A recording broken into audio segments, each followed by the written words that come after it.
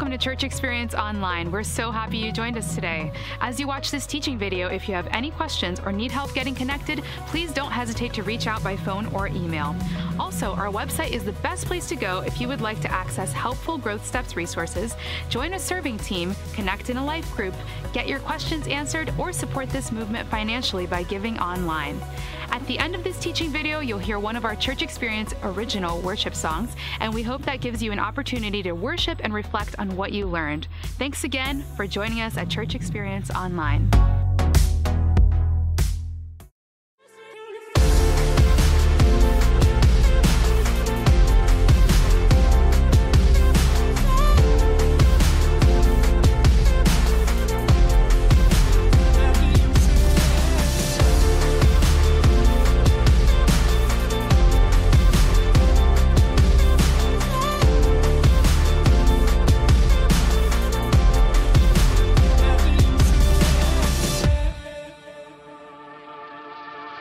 So I got a question for you guys. How many of you have ever made a good trade in your life? You've traded and it was a good trade. How many of you have made a good trade? Come on. How many of you have made a trade and it was a bad trade? Looking back on it, you're like, that was a bad trade. Okay, could you just turn to somebody next to you, just tell them real quick, either a good or bad trade. If you got someone around you, tell them real quick what you traded, what you gave, and what you got. Just real quick, what you gave, what you got back. So there's a guy named Kyle McDonald from Canada. He's sitting at his desk one day. This is crazy. He looks down at his desk and he sees a red paperclip. He's like, I wonder what I could trade for this red paperclip. There's got to be somebody in the world, especially with the internet, I'm connected, that would want a red paperclip. So he gets online, and sure enough, July 2005, somebody trades Kyle McDonald, Canadian blogger, this red paperclip for a pen. Not just an ordinary pen, it was a fish-looking pen. So it's a pretty cool upgrade. So he's got a fish pen. He's like, I wonder what I could trade for this fish pen. He gets online, he finds somebody who trades him a custom-made doorknob. This is amazing. Like, he's gone from a paperclip to a custom-made doorknob. He eventually gets a hold of a camp stove with another trade.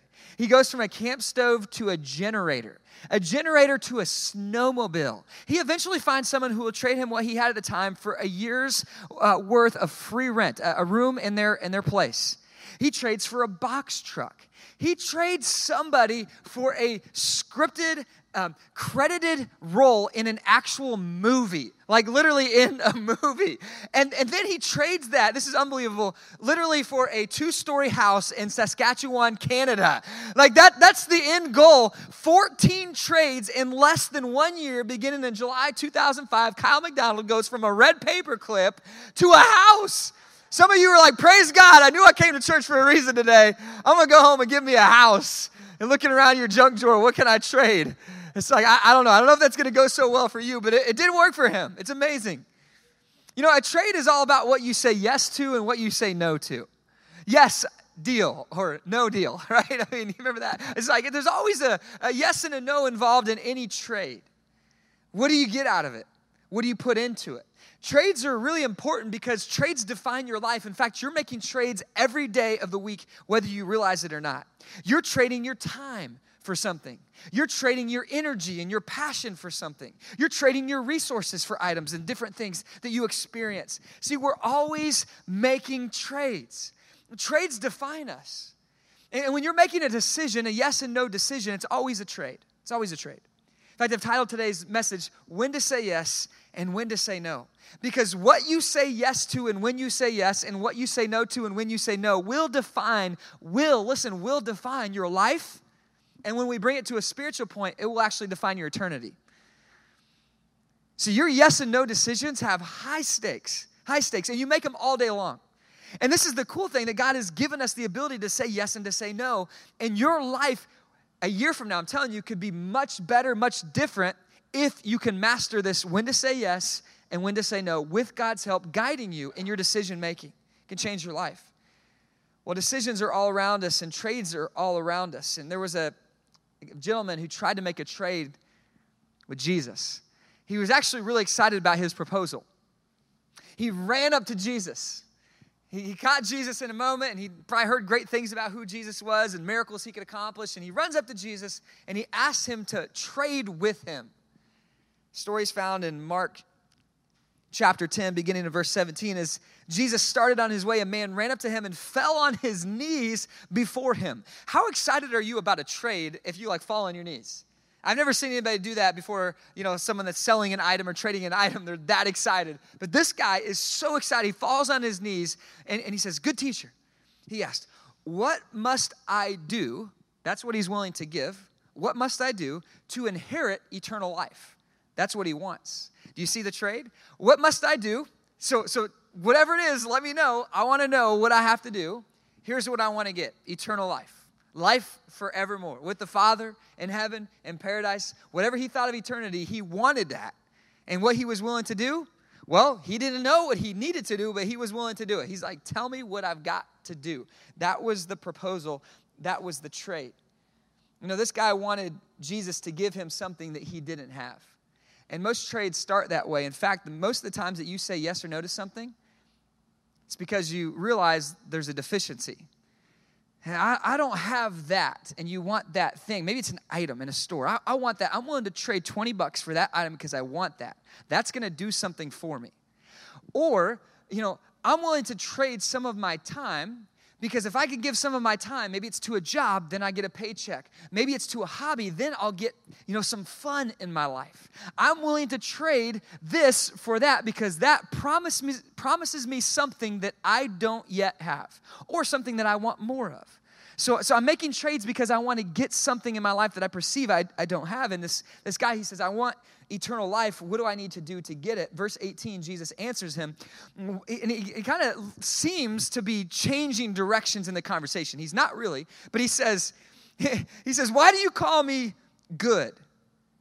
So he's asking Jesus for a trade, and Jesus says, "Why do you call me good?" Because the man came to him, and he called him a good teacher. Jesus answered. He says, "No one is good except God alone." So is Jesus here saying that he's not God? Because this guy calls him a good teacher. We believe in the Trinity, God the Father, God the Son, God the Holy Spirit. The three in one are the one God that we serve. But here Jesus is saying, "Why do you call me a good teacher? Only God is good." Doesn't it seem like he's almost saying he's not God? Is that what he's saying? It's not what he's saying. He's actually saying the opposite.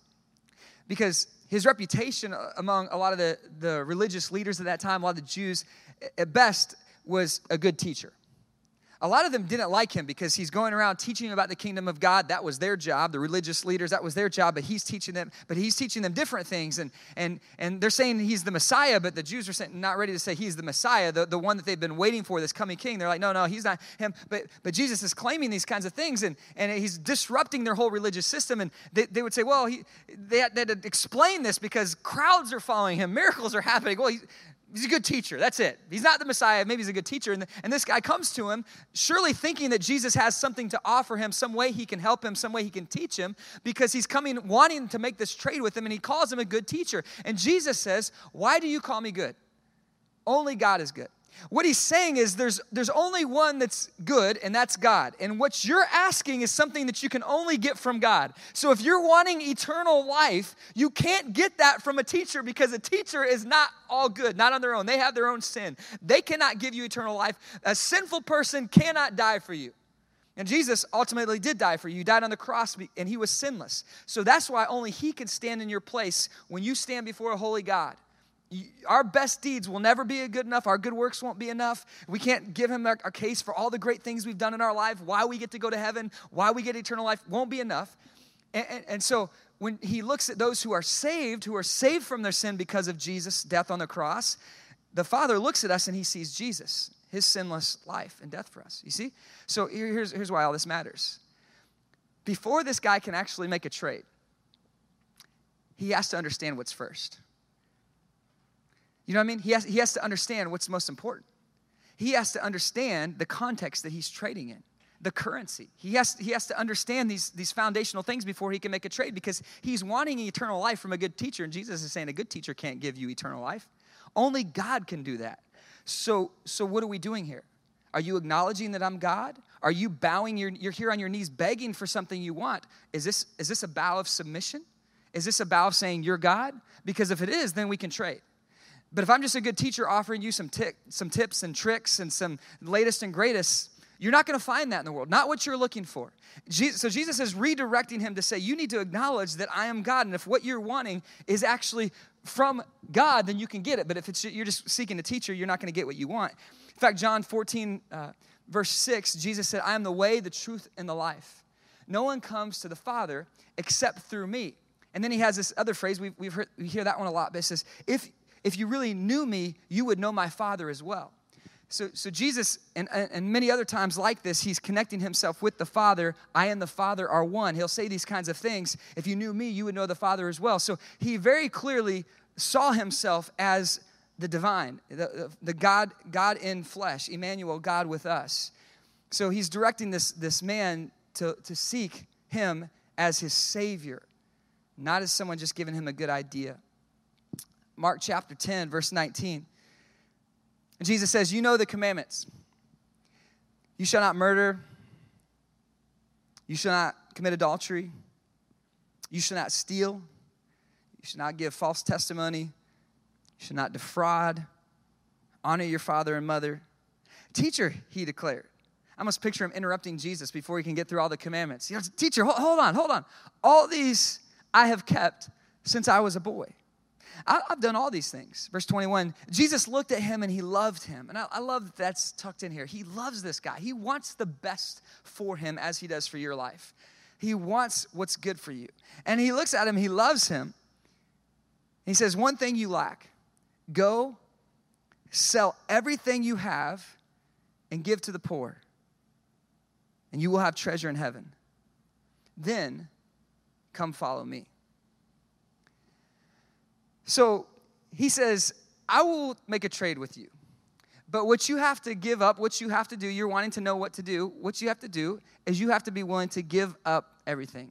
Now, we find out later in the story that this guy had a lot. He had a lot of wealth. He had a lot of riches in this life. And Jesus was pinpointing that, not saying two things. He was not saying your works save you. The Bible and that Jesus' teachings were clear on that it's through faith that we have a relationship with God. So he wasn't saying your work is what saves you. If you'll do this, if you'll give enough, if you'll volunteer, if you'll do all these things, if you'll attend my services, then you can be saved. That's not what he's saying at all. He's also not saying that riches are bad or that that's the thing that everybody has to give up. It was a conversation with this guy. What Jesus is actually saying is he's saying you need to surrender what's most important to you in your life to me. He's trying to dethrone the thing that's on the throne of this guy's life. And that can be different, by the way, for every person in this room. You might have something different that creeps to that top of your priority list, and that thing can be different than the person across the road from you. But all of us have the temptation to elevate things in our life of this world, the earthly, to elevate them to the level of importance as if they were eternal. And this guy, what was important for him was his riches. To get more, to have more, to own more, right? That was his thing. He loved it. He loved the world. He loved the things in the world. And that was what was first in his life. And Jesus knew that. Perhaps that's the thing that this guy loved the most. And Jesus, being God, put his finger on that spot. He knew it. He said, that which is most important to you, will you surrender that? It wasn't the first time that God's done things like this. It's a pattern of pointing out the things in our life that we tend to love more than him and testing us to see if we would surrender them. In some cases like this, actually asking us to fully surrender them. He asked that of Abraham, if you know the Old Testament. Well, he went to him, his son, who is his promise, his legacy, generations to come, the promise of God that was going to be fulfilled now late in life, having this son. And he said, will you give up your son for me? And God never meant to take his son from him. He wouldn't take him. He'd protect the son. But he wanted to know if Abraham would give up the thing in his life that represented his future, his dream. I know you have a dream. What's your dream? Abraham had his dream. This rich guy had his dreams. And Jesus comes to us and he says, if you won't give up the thing that you're dreaming about, not even saying that you have to give that up. Don't misunderstand. But would you be willing to give that up? And sometimes God asks. But always he expects that we would be willing to give up the thing that is most important to us, that we would surrender it. It doesn't mean always taking it out of our life. It might be actually redefining it, because you might have a great career going. You're saying, so God wants me to quit my job? No, I'm not saying that. In fact, I'm not telling you he's saying anything. You got to discern that with him. But what I'm saying is what he might ask you to do is instead of you making your career all about you making more, getting more, doing more, and accomplishing more, and so everybody celebrates your glory, is that you surrender that to God, and you say, now my career is not about me. It's about God, and it's about bringing him glory through my career, so I'm surrendering that to him. You see what I'm saying? There's so many things in our life. It could be a relationship that's a good thing. God wants you to have it. But if you worship that, you put that above God, God's a jealous God. The Bible says that. Not meaning sinful jealous, meaning that anything that's in his spot calls him a consuming fire. You don't want other things in your life to be ahead of God. You don't want the good things. You don't want the blessings to be above the blesser, because the blesser can take away the blessings. I'm not saying that to live in fear of God, but there is a reverence in the Bible of God that actually is called the fear of God, meaning I understand that God is holy. He's above me. He's lifted up. He's in his place on his throne. He will always be first. He will always be greatest. So the question's not is he, it's is he in my life? Or have I put other things above him in my life? Because if I put other things above God in my life, then my life is not aligned. It's not that God and the world are off. It's that my life is aligned because not aligned because God, he's always going to be on top. He is the highest, the King of Kings. And he deserves it. He's holy. He's set apart. So this guy, he comes and he wants to make a trade. And Jesus says, well, what you want, and this guy had a good desire. What he wanted was everything. What don't you have in eternity, in heaven, in paradise? Companionship with the Father, a loving community. There's no pain, there's no sorrow, there's full joy, there's everything you ever needed, and all of it is actually found in him. But there's much more. The Bible says it's beyond what we can imagine. And so he's asking for everything. I want God, and I want eternity. I want everything. He says, well, if you want everything, you have to surrender everything. Is it possible that some of us are wanting everything but only willing to give something? When does that work out in life? Yeah, I'll take it, but I'm only going to give you half the price. Well, I'm only going to give a little bit. I'm only going to give so much of myself. I'm only going to commit myself halfway. And the reality is that it's in your teaching notes.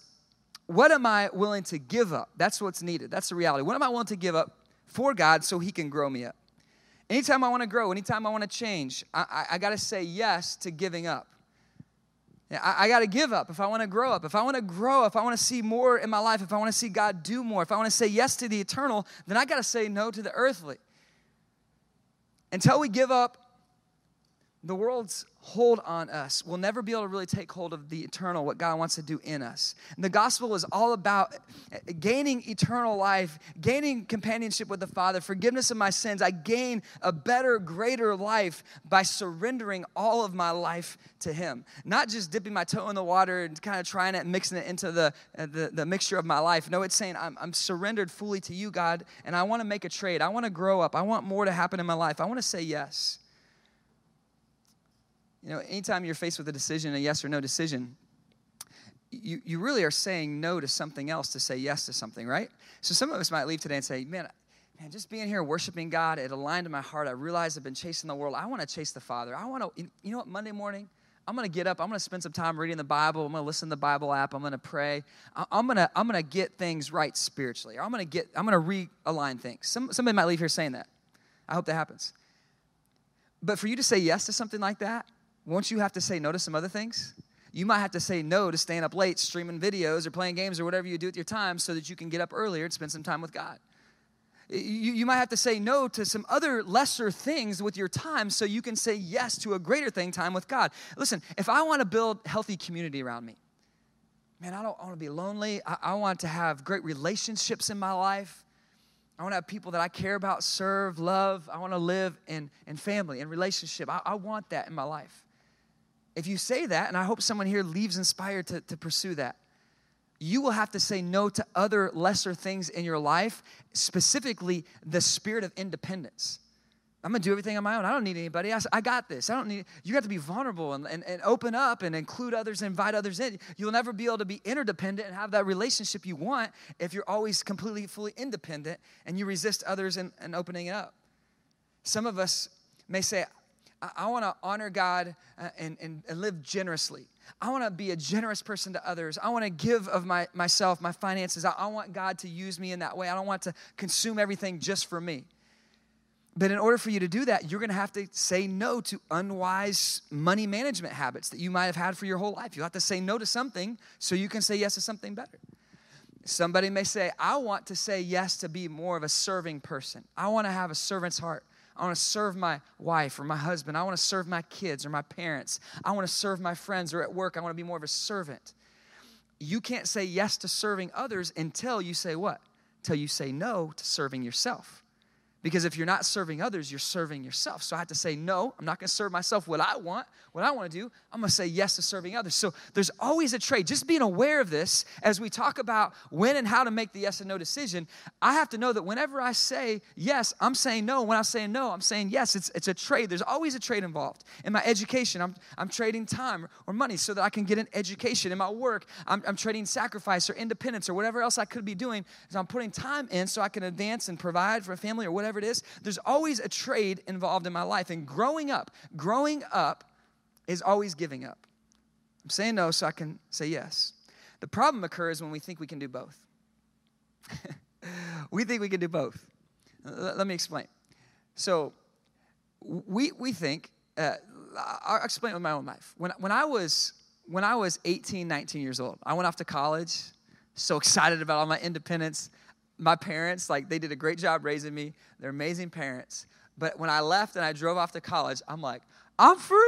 I can do whatever I want. I was so excited. First time in my life, completely independent. I'm an adult now. Whatever I want to do. Every day I can just wake up. What do I want to do?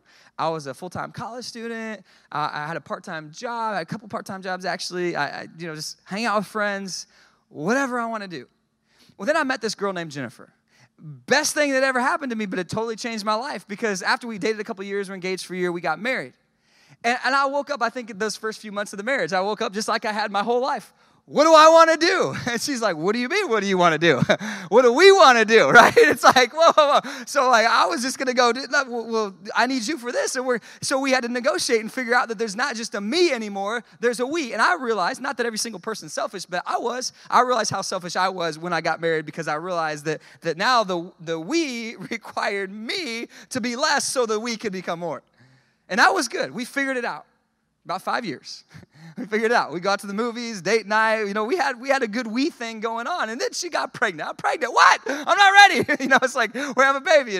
And again, just like marriage was one of the greatest things that happened in my life, for her getting pregnant was one of the greatest things that happened in my life. We got our son, Jalen, that I love so much. And we're so happy. But now I realized that I used to be more selfish than I thought when it was just the two of us because now we're like, hey, let's go to a movie. Well, the third person in this party doesn't want to go sit through our 2-hour movie. He's like 3 months old. He's crying. His diaper needs to be changed. I can't just say, let's go to a movie. It's like, well, we got to stay home and take care of him. So we got to renegotiate our world. We got to figure some things out.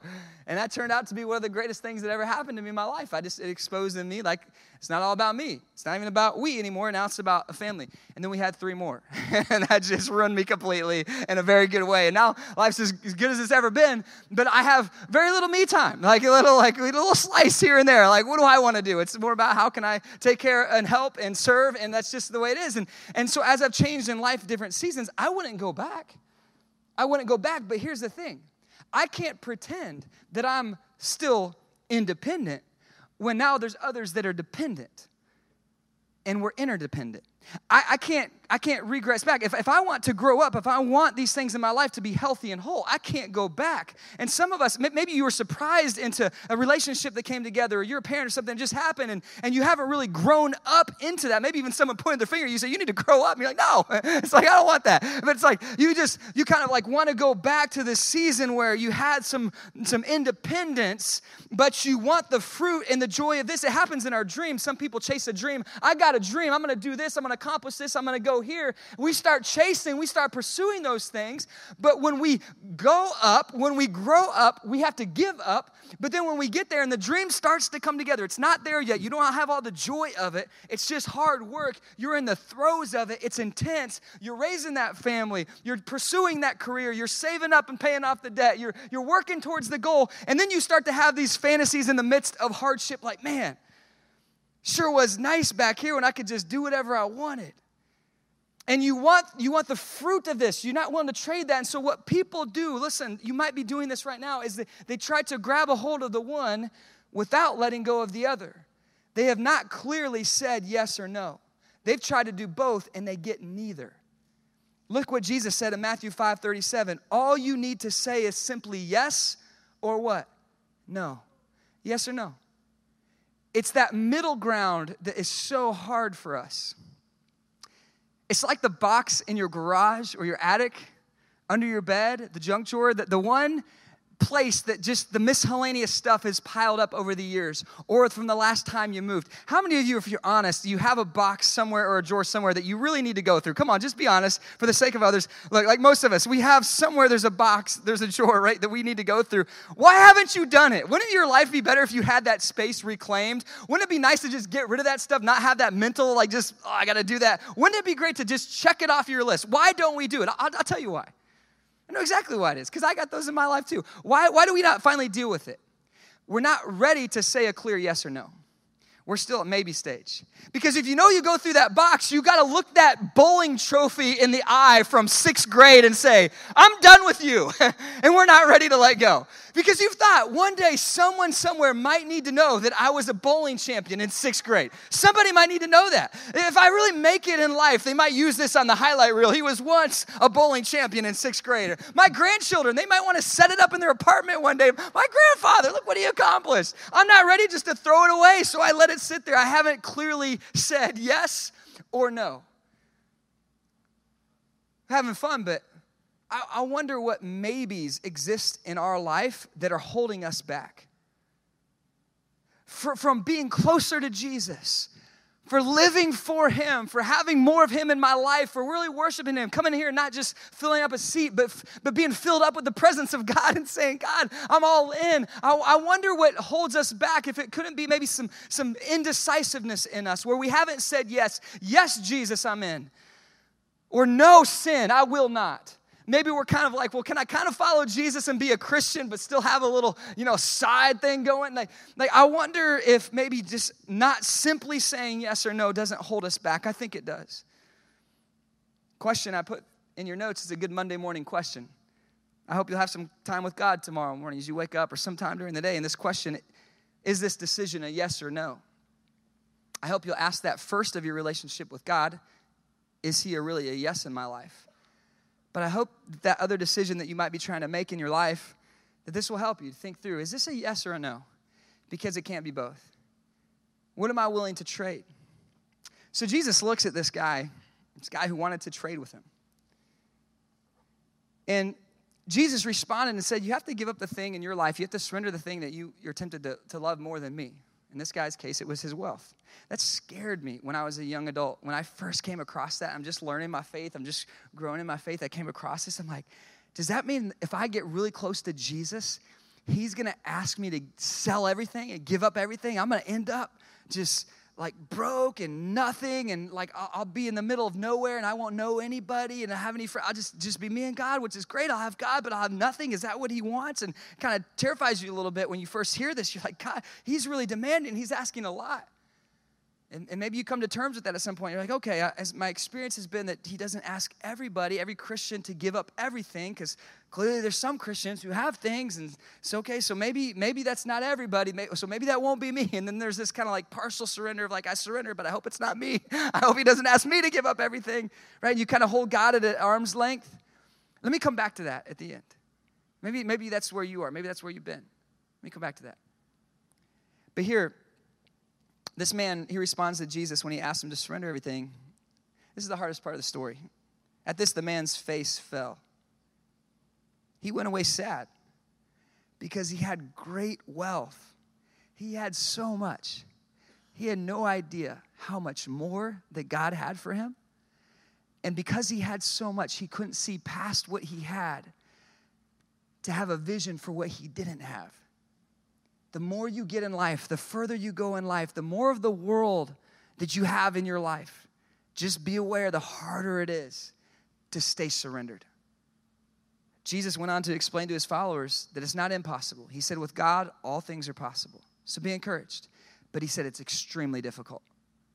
The more you have, the harder it is to give up. The further you are into sin, the harder it is to turn around, bow your knee. The more it's about you, the harder it is to make it about God.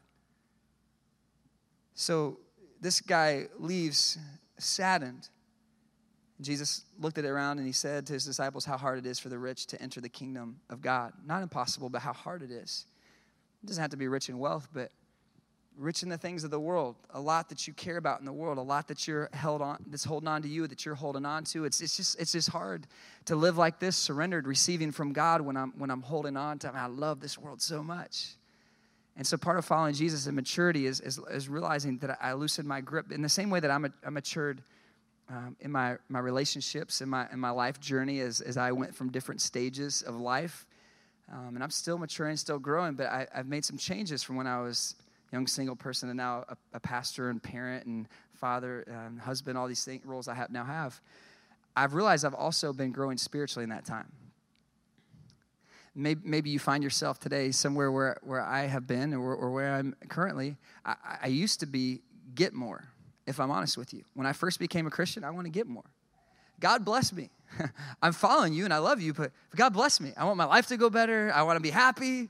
I want you to help me be successful. I want things to go good. Most Christians, that's where they start. From my perspective as a pastor, as I've watched people, this is where most of us start. We'll even come to a service. We're here to get something out of it. We'll leave saying, did I get something out of it? Was it valuable to me? I want to get from God. When I begin my faith journey, I want to get more. But then when God starts to do in your life, this is where it gets really exciting. You mature from get more to give more. I want to give more than I take. God's still blessing and all that's great, but I've realized over time as I follow him, he matures me to a new stage, which is I want to give more than I get. I want to give more than I take. And you realize you can't outgive God. You try, but you can't. He always gives more. But I want to give to others more than I take. I want to give. I want to serve. And you start, many of you showed up early to service. Maybe some of you went and helped in the kids areas in the first service, and then you're attending this service. You came to give, not just to get. Some of you showed up at a work day yesterday here to give more than just get. Some of you will lead a life group, or you'll be involved in serving, or you're in a band or a tech role, or you out there greeting people or setting up food for people, or you're out in the community. You got some kind of ministry going that God's using you, and you're just saying, I'm here to give, not just to get. That's where natural progress goes. I think maybe I'm somewhere around that stage, but I've realized in the recent years of my life that that's not where the journey ends. It's not just going from get more to give more. There's another layer, and I don't think I'm fully there yet, and I want to be there, but it's become more. It's become more. See, God's not just wanting to use you. He's not just wanting to work through you. He's wanting to do something inside you to change you. This is where it's amazing. This young man, God didn't need his riches. He owns the cattle on 1,000 hills. He owns everything. He could have just made it happen. He didn't need that from him. What we think we're giving to God, it's more not about what he's getting through us. It's what he's doing in us. And God's wanting to do more in your life than you can imagine. He just needs you to work you through the process of surrender to where you'll allow him. You'll surrender it to him. And he says, all right, well, now we can go somewhere. Now we can do more because you're becoming more. And I can always do more through someone who has become more. There's more of a foundation. I can put more blessing on it. It won't crack. It won't fall. There's character there. There's faith there. I can pour more in because they're willing to pour out. They're not going to be a Dead Sea and let it all gather up in there just for themselves. They're going to release that. I'm going to bless others through them. They're generous. They serve others. Now I can pour more in. You see, God is always taking us on a process of maturity. Where are you? Where are you? You have to be willing to let go of past comforts to reach future calling. That's in your notes. You have to be willing to let go of past comforts to reach future calling. There's things that we look back on and, we thought there was such value in them.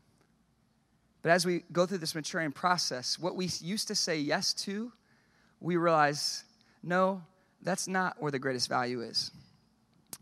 When I was a young boy, I started collecting ball cards. I started with baseball. I went to football and basketball too, but I'd go into the little grocery store by our house and just trade. When it started, it was like a quarter, and then the prices went up, and they would give you, when I got these little packs, they'd give you a little stick of gum inside the pack. So I'd tear it open, stick the little piece of gum in my mouth. I'm chewing the gum, and I'm flipping through like, oh, cool, this guy. Again, I didn't even really watch a lot of sports because I was so young at that point. I learned who was good or not based on their cards and what my friends were willing to trade, what they were willing to give for which card. That's how I knew who was good. And I memorized all their names, and I had collections going, and I filled boxes with these cards. I thought they were so valuable. Well, when I went away to college, I put these in boxes and put them in storage. And eventually when I had kids, I pulled them out. And you know, a few years ago, quite a few years ago now, actually, and I was just going through them just to say, hey, is there any value here? And I looked up online, I asked some people, and they said, you know what, when you were collecting cards, like in the 1990s, they were overproduced. They're worth pretty much nothing. That broke my heart. I was like, really? You have no idea how much time I put in you know, elementary and middle and high school. Like when I was collecting these cards, you're saying they're worth just about nothing? Well, pretty much. So I went through them because I found out there's these things called common cards. They give them a value of a penny or 5 cents, but what they're basically saying is they're not worth anything. So I went through and I pulled all those out, put them in some boxes, set them at a garage sale. Someone traded me at a garage sale a few dollars for these boxes of cards. They thought they were getting a good trade. I said, hey, there's none. I took all the good ones out. They're like, hey, no worries. There's a lot of cards here. I'm going to take them. And I said, well, I'm getting a good trade because I'm getting a few bucks. So we made a trade. We both said yes. We both said no. We made a trade, and I got something that seemed like a little bit better value, but I lost something that I used to think had great value. Well, recently, this last year, my sons, they're basketball players like I am. We play basketball in the driveway. They're into basketball. They have a video basketball game. They know all the players. And they found out about basketball cards. Hey, we can collect some basketball cards. So we got some basketball cards, and we started trading together. And I realized I had some old baseball and football cards. And I said, guys, let's just go get rid of those. Let's take those to the card shop and see if they'll trade us for some basketball cards. So, you know, we can go do that. So we went down there, and I put my best cards, the only ones I'd saved. I just brought my best ones. I said, hey, this is all I got left of basketball or baseball and football. Can we trade you for some basketball cards? How much is it worth? The guy looked through them. He pulled up his phone. He's like, I got like 30 of these. I got 10 of these. This is not worth anything. He goes, honestly, I'll probably have to just give most of these away. I don't think they're worth anything. Maybe like $20. $20. I'm like, $20 for my best cards from all my childhood? You're serious? That's it? And he's like, yeah, sorry, man. I was so disappointed, but I'm like, I'll take it. I made a trade. I said yes. He said yes. We made a trade. We get to the counter to check out. My boys had they'd saved up some money, and they got some packs of cards they want to get. And he said, well, we have this deal going that if you spend $25 and you become a member of this place, then every time you come in, you get 20% off. And I did some math on what they were buying, and I looked at their eyes and how excited they were. I knew we'd be back, and I said, all right, deal. I'll trade you. I said, how about I'll trade you that $20 store credit for your $20 membership? He said, yes. We made another trade. We both said yes. We made another trade. And so I got, basically, for all my years of collecting cards as a child, I got a coupon. That's like what I got. I'm like, I used to trade so much of my time organizing these cards and putting them in order and setting them up and then collecting them and putting them in protective cases and thinking there's such value. And one day, I'm going to pass these on to my kids and they'll be such great value. And I got a coupon. Well, now every once in a while, my kids will pull out their basketball cards at night, and they'll say, hey, Dad, can we trade? And I'll pull mine out from under my bed, and we'll just trade, and they'll be like, hey, can I trade you this for that? And I realize I'm not in it to get value, really, anymore. It's more about the value of the time together. So, yeah, I'll trade. They're like, oh, cool, I got a good deal. We had this great time together. And I realize now that what's more important to me than the actual trading, although I have fun and I like basketball, we have a good time together, it's the relationship that's most important to me. What in your life are you trading up for and spending all your time and your energy and your money on? That at the end of your life, you're going to look back and say, you know what? What I thought was so valuable is actually not that valuable. I'm just trying to help somebody not waste their life. I personally don't want to waste my life and get to the end of it and be laid out in a family member's home or an extended care facility or a hospital somewhere, and I'm drawing my last breath. And I'm looking up at the ceiling and thinking, why did I waste my life trading for all these things, all the yeses I said yes to? Why did I waste my life? I want to look back. I know I won't live a perfect life, but I want to look back and think, man, I'm so glad I made the trades I did. I'm so glad Jesus was first. I'm so glad my family and my friends were in my life. I'm so glad that I gave myself to something that mattered, and I used my career to make an impact. I'm so glad I did ministry and I served others. I'm so glad I tried to be healthy the best I could in my fitness, my finances, and my fun. I think I tried to live a prioritized life. You won't be perfect. I won't be perfect. But what if we can make the trades that really mattered? See, I have to be willing to let go of past comforts if I'm going to reach my future calling, if I'm going to reach where God wants me to go. So here's my challenge for you. It's one that someone gave me when I was 19 years old. It's an actual homework assignment. You don't get homework from church very much, but I'm going to give you one this week, okay? Someone gave this to me 20 years ago, and it changed my life. So I was a freshman in college, and I go into this church, and the guy's preaching. This young guy's preaching. He's a senior in college. I'm a freshman. And it just impacted me. I went up to him after the service. I said, hey, I want to be a preacher like you're a preacher. God's called me. Would you help me? Would you mentor me? Would you coach me? And he said, yeah, absolutely. Meet me here Thursday at the church. We'll get together. I show up Thursday and every Thursday after that for that semester, for that school year. And he brought some stuff that he'd prepared and put together. And we sit down and we talk for about an hour. And he just poured his life into me. He mentored me. His name was Dave. I love Dave. He's such a blessing to my life. And Dave just showed me so much about what it means to follow God and to honor him and live for him. But one of the greatest gifts he gave me, something I still look at on a weekly basis, he said, Brandon, I want you to write down all the roles in your life. And this is what I want you to do this week. He said, write down the roles in your life. That time in my life, I had the role of a student. I was a son to my parents. I was a sibling. I had a part-time job. I had some roles in my life. And I wrote those roles down. He said, now I want you to put a sentence with each one of those roles. I want you, what's your dream? Why are you trying to get your education? Where do you want to go in your education? Do you want to get more education? What's your dream? What about your career? What about your relationships? What about your faith? And he had me to write all those things down. And he said, put some goals under there and then organize it in priority. What's most important? Just ask, is my job more important than school? Or is school more important than my family? Is my faith more important than those things? Like, what's most important? I did that.